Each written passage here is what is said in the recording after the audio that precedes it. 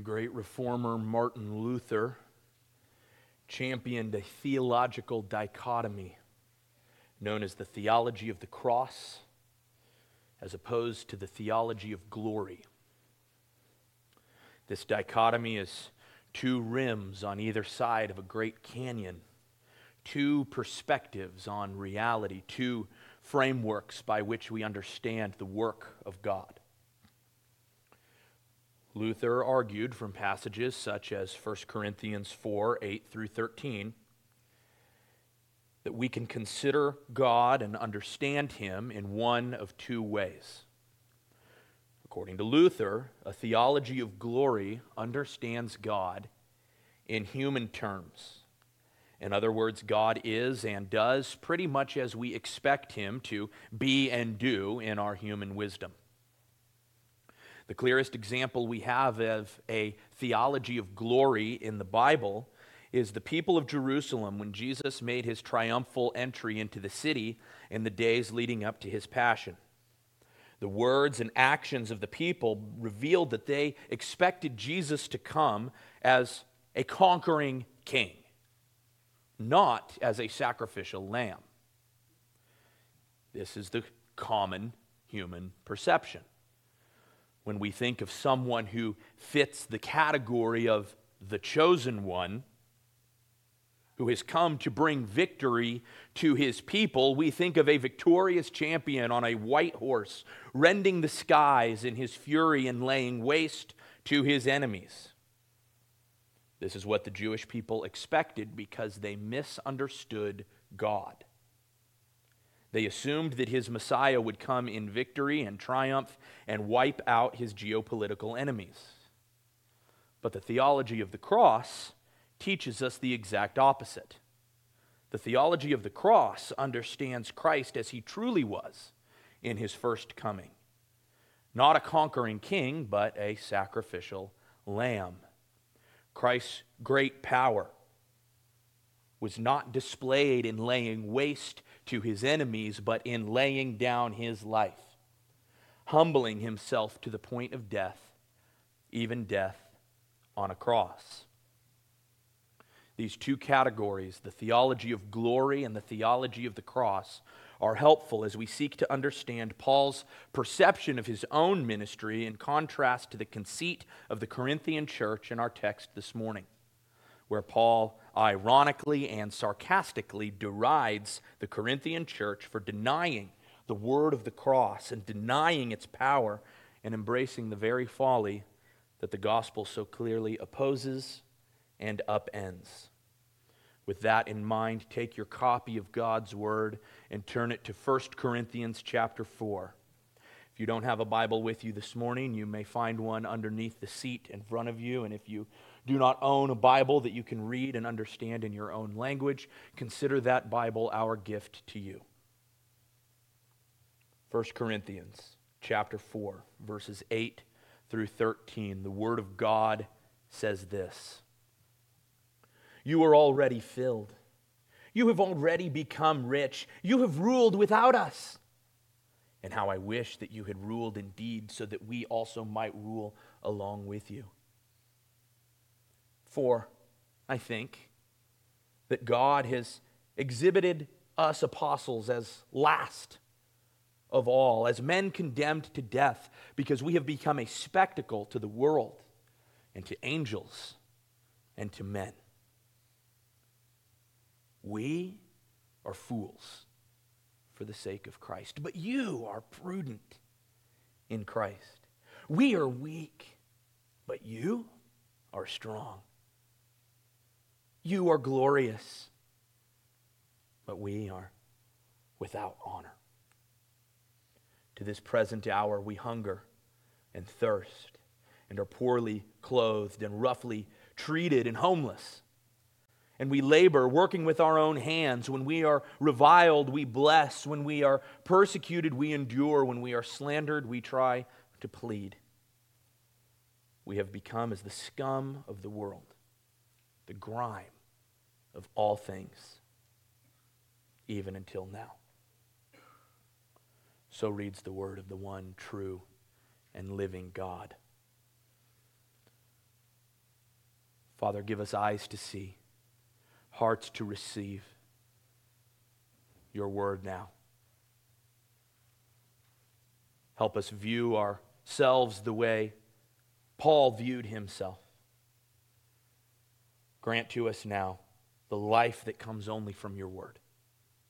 In the name of Christ, our true and living word, we pray. Amen. In verses 8 through 10, Paul contrasts the self-designated strength of the Corinthians with the spectacle of the apostles. And so we see this dichotomy, strength versus spectacle. Paul describes this self-designated strength with 6 key terms found in verse 8 and in verse 10. What does he say? Term number 1, you've already been filled. You have already become rich. You have already ruled without us. Down going to verse 10. You are prudent. You are strong. You are glorious. 6 abundantly positive terms that the Corinthian church used to describe themselves. Now, understand here, when Paul is talking to the Corinthians in these verses, he is employing what some commentators have called a heavy helping of sanctified snark.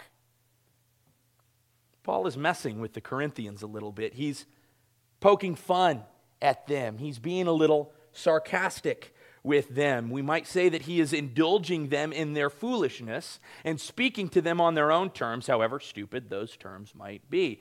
We can rightly say that Paul is doing what Solomon once advised, answering a fool according to his folly, lest he be wise in his own eyes.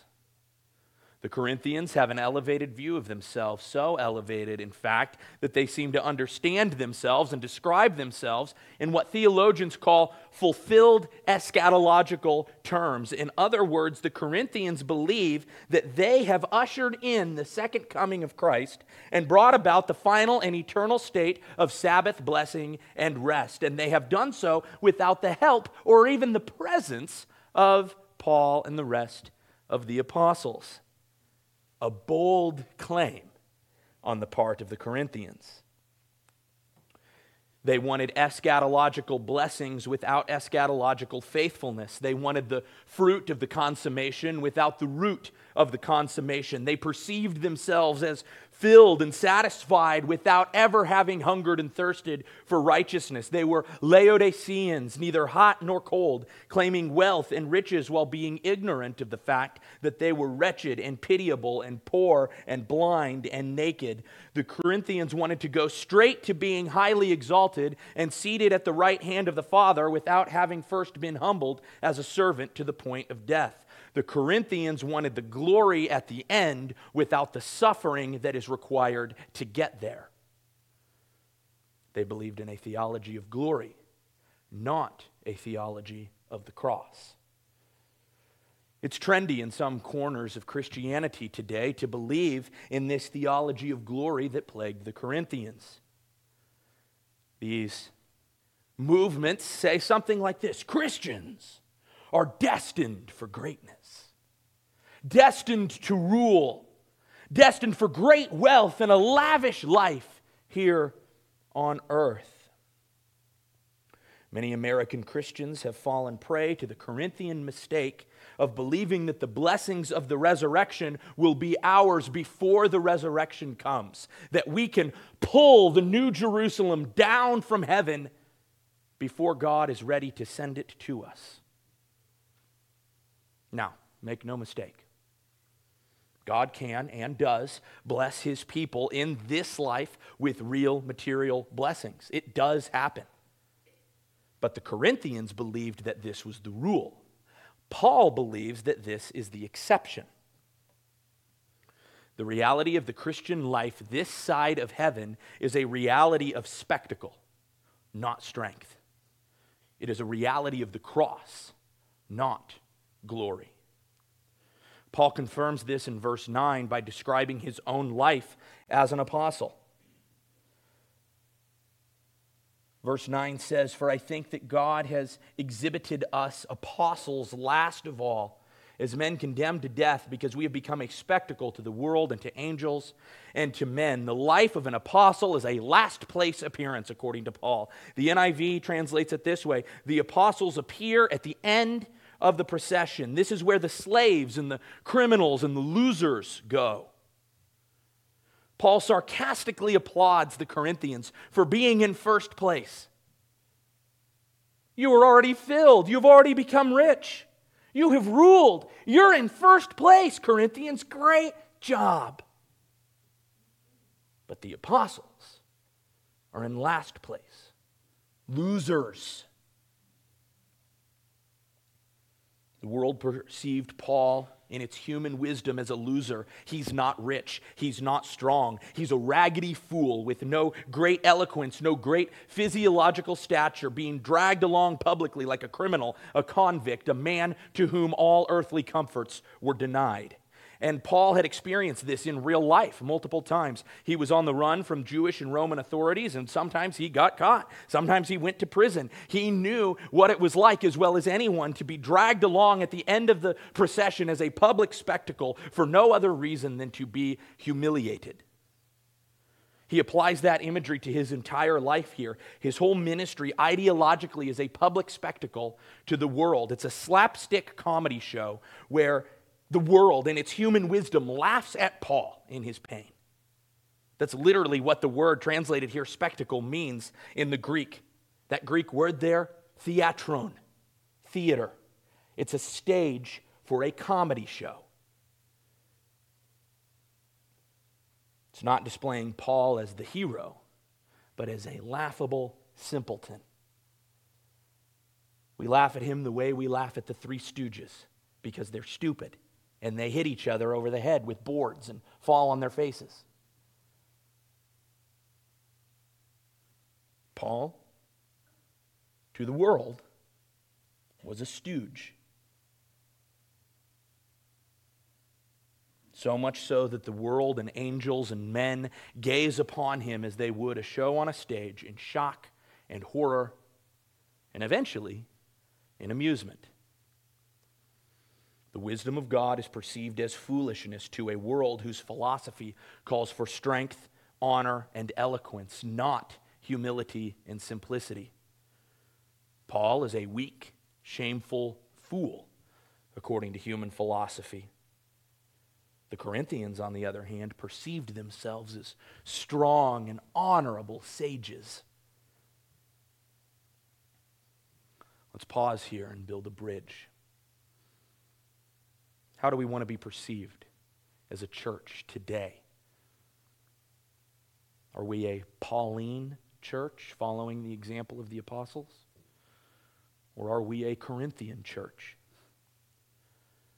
The problem for the Corinthians is that they examined and evaluated their life and ministry according to the standards set by the pagan world around them.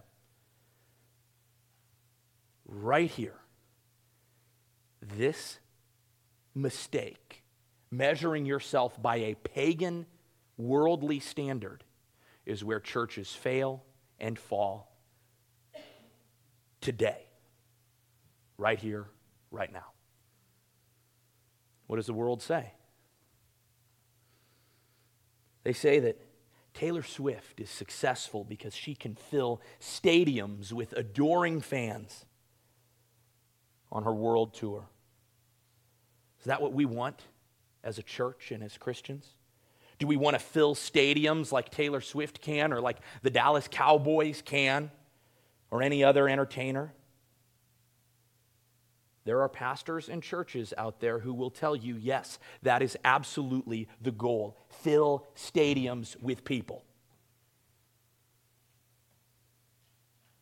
But Paul tells us here, that's the wrong standard. The world says that Stephen King and Walter Isaacson and Bill O'Reilly are successful because they can crank out bestseller after bestseller on the New York Times bestseller list. Do we want our name on that list? There are well-known and prominent Christian pastors who have sacrificed their integrity to get their name on the New York Times bestseller list.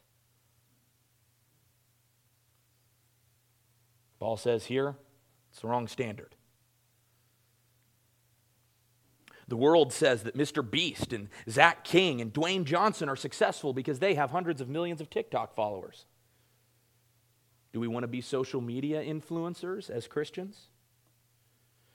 There are pastors and churches and Christians the world over who work tirelessly to build their social media following, but Paul tells us that's the wrong standard.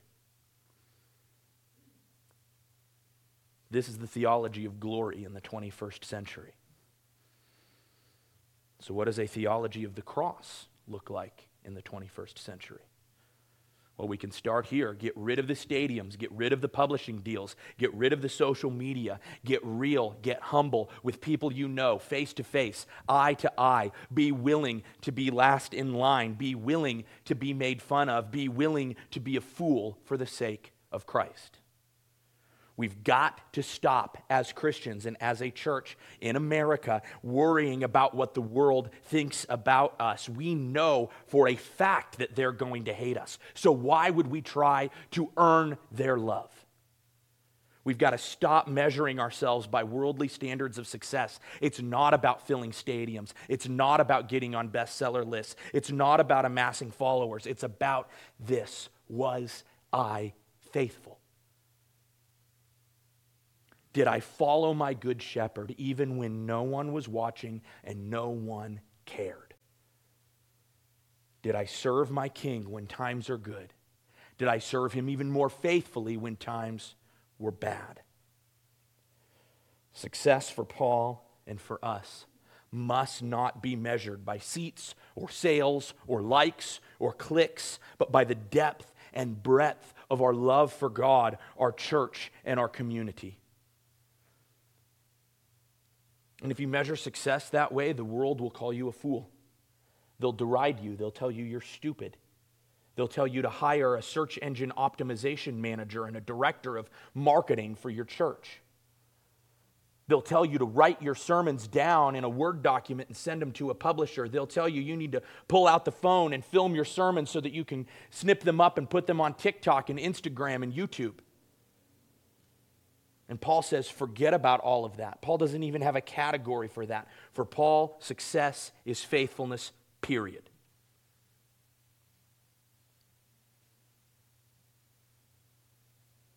You'll be called a fool, you'll be derided, and according to Paul, that's okay.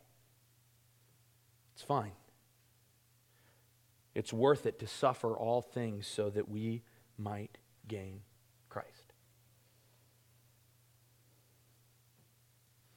Paul now turns a corner in verse 11 with a more detailed description of the spectacle he first mentioned in verse 9. In these 3 verses, Paul rattles off a series of descriptive words that explain his experience as an apostle, the things he endured for the sake of Christ. Hunger, thirst, poor clothes, rough treatment, homelessness, hard manual labor, persecution, and slander. 8 things. This is the apostolic spectacle, the comedy show.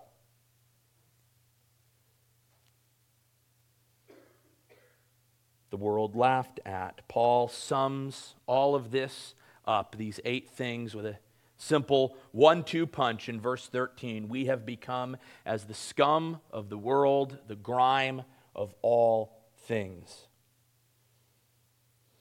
In case you were wondering, that word translated scum in your English translation only had 2 uses in the ancient world. One was for the slime that you would find on the bottom of the hull of a wooden ship after it had been at sea for months.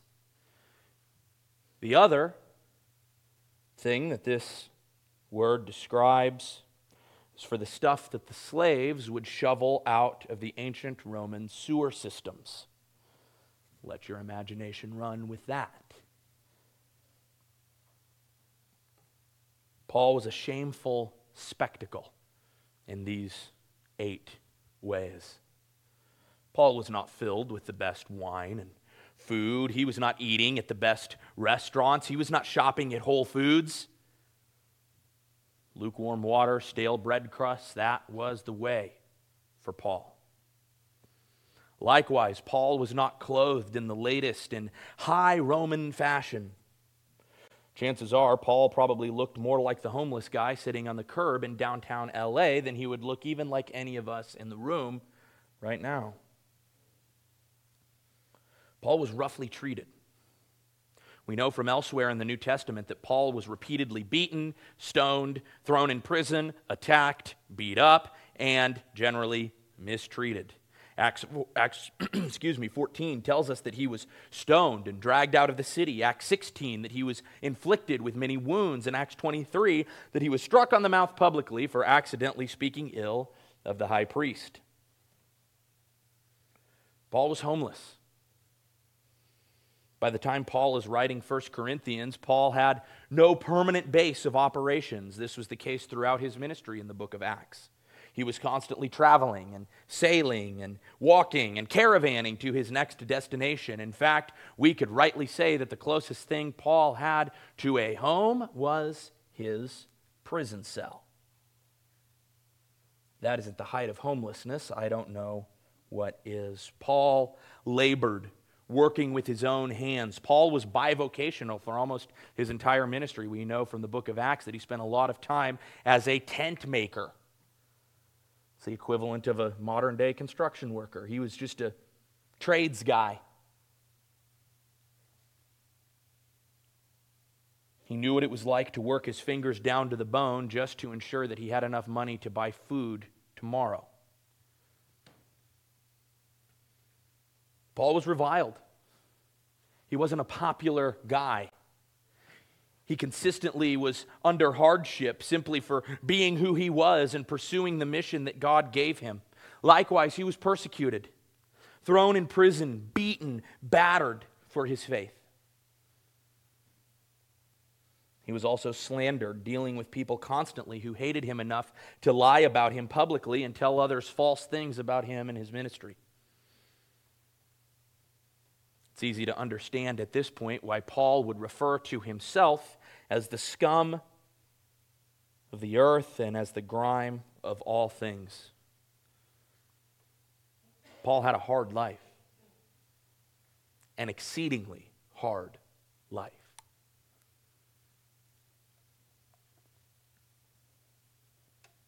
And his life served as an indictment against the fat, rich, beautiful, well-dressed, cushy, soft-handed Corinthians. His entire life demonstrated that the way of Christ in this world is not the way of the rich and powerful, but the way of the meek and lowly. Just as Paul's life indicted the Corinthians in his day, perhaps it also indicts many Americans in our day. I think many Christians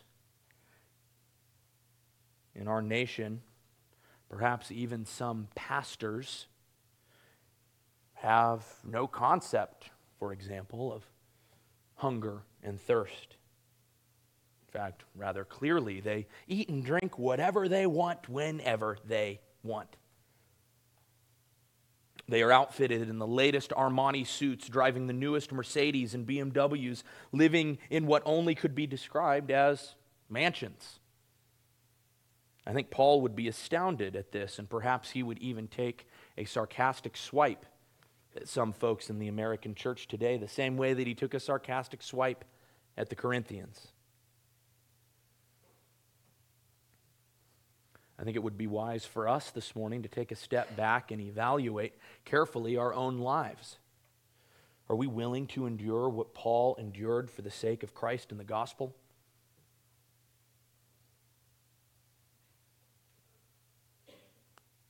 I think that such a future may come to our own lives sooner than we may think. Are we prepared for hunger and thirst for the sake of Christ? Are we prepared for homelessness for the sake of Christ? Are we prepared to be a spectacle of scum for the sake of the gospel? Paul's heart for the Corinthians, as we will see next week, is that they would imitate Paul in this way. Just go right down a couple verses. Verse 16, therefore I exhort you, be imitators of me.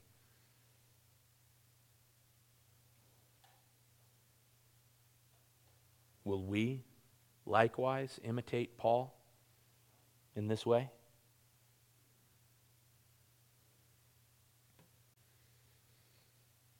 As we wrap up today, I want to point out that Paul does not write what he writes here simply as a recounting of his own experience. Though that certainly is what it is, right? Paul is writing autobiographically. He's telling us about his life. But I believe Paul describes these particular circumstances of his ministry, these particular afflictions, because they mirror and escalate the circumstances of the ministry of Christ. Paul describes the way of the apostles this way because this is the way of Christ. This is the theology of the cross. Let me show you. Now, Jesus, full of the Holy Spirit, returned from the Jordan and was being led around by the Spirit in the wilderness for 40 days, being tempted by the devil. And he ate nothing during those days. And when they had finished, he was hungry. Jesus' ministry was marked by hunger.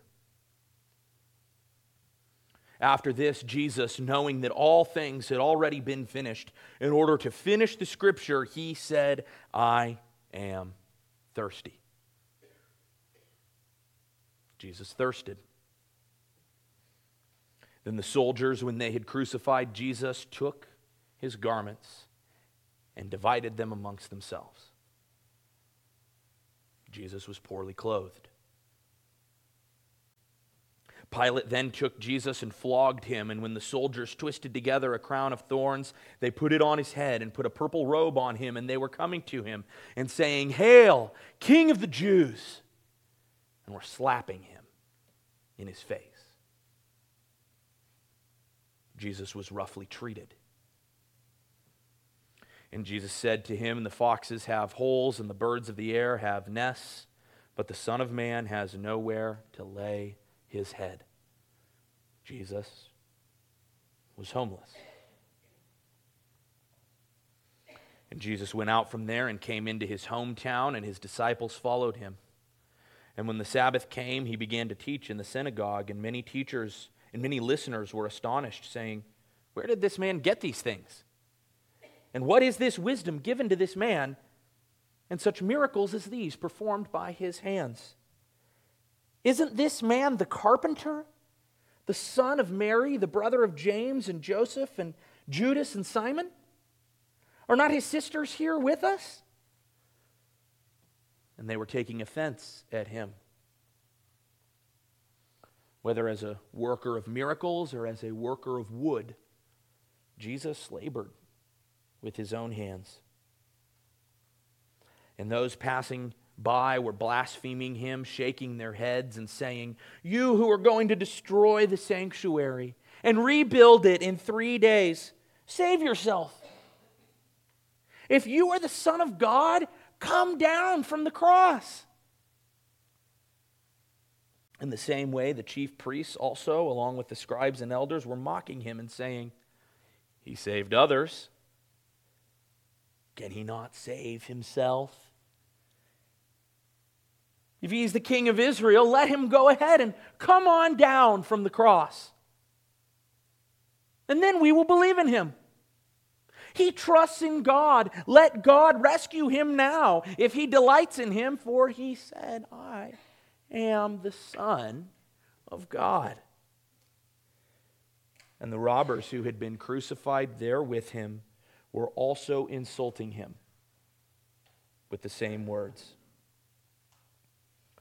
Jesus was reviled, persecuted, slandered.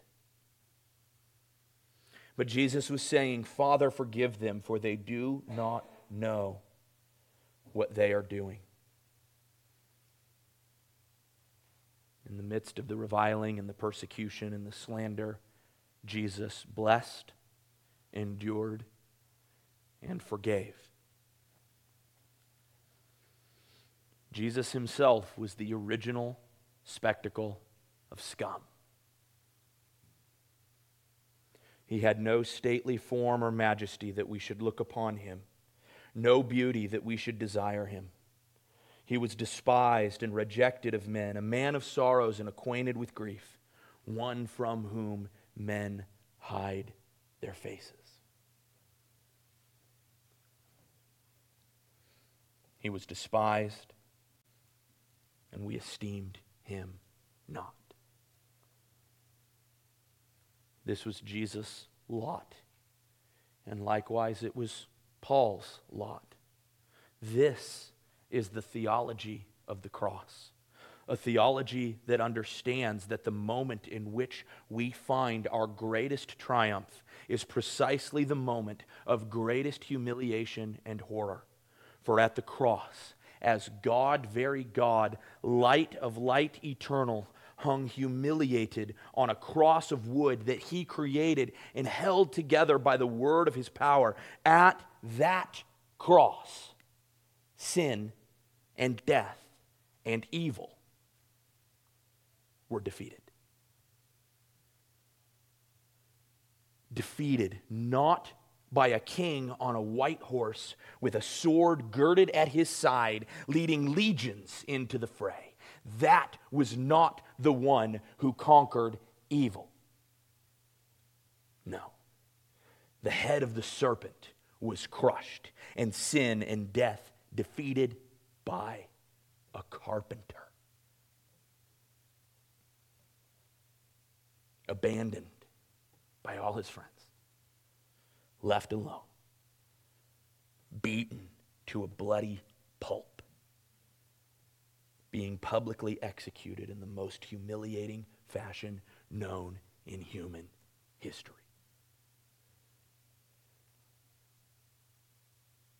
With every mocking word and every wad of spit that landed upon his naked, bloody body. He was driven farther and farther down into the very valley of the shadow of death, the most humiliating place that he could find himself. And there, at the very lowest point, when the shame and the humiliation could not have been greater, and he could not have been further from glory, as Christ is made a spectacle of scum hung on a hill next to a roadside for the entire world to see his shame. There is where God says to him, I am at your right hand. You have crushed the head that is over the wide earth. Now, rest. Drink from the brook of life by the wayside. And in 3 days, my son, you will lift up your head.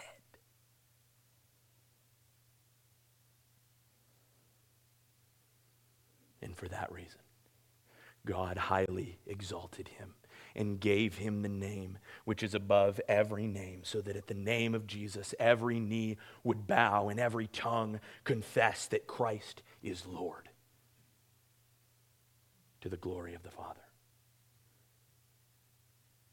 That, friends, is the theology of the cross. That is the theology that guided Christ, that guided Paul, and the theology that indeed must guide us. Only by humility, through suffering, will we gain glory. The Corinthians needed to learn this lesson, and I pray that we learn it along with them. So let me close now with a quote from that great Puritan John Flavel. Listen to these words. What an overflowing fullness of grace was there in Christ, and yet to what a low ebb did his outward comforts sometimes fall. And as it fared with him, so it fares with us and with many others now in glory with him, whilst they were on the way to glory. Their souls were richly clothed in robes of righteousness, their bodies naked and meanly clad, their souls fed high, even on the hidden manna, their bodies hungry. Let us be content with our hard fare, for do we not feast with angels upon the bread of life? Remember, when once squeezed hard, that these fix no marks of God's hatred upon you. For he has dealt no worse with you than he dealt with his own dear Son. Nay, which of you is not even better accommodated than Christ was? If you be hungry or thirsty, you have some refreshments. You have beds to lie on. The Son of Man had not where to lay his head. The heir of all things had sometimes nothing to eat. And remember, you are going to a plentiful country where all your wants will be supplied, poor in the world, but rich in faith, and heirs of the kingdom which God hath promised. The meanness and lowly estate of your present will add to the luster and glory of your future condition. Let me say that again. The meanness and lowliness of your present state will add to the luster and glory of your future condition. Father, give us strength and patience as we tread the path from suffering to glory. May Christ be our example, and may the Spirit be our guide.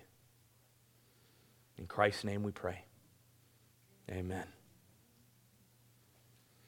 Well, I want to thank you for joining us for worship this morning. If you have any spiritual need, there are leaders scattered around the auditorium who would love to speak with you and pray with you. And now, if you would please stand for a benediction from God's Word.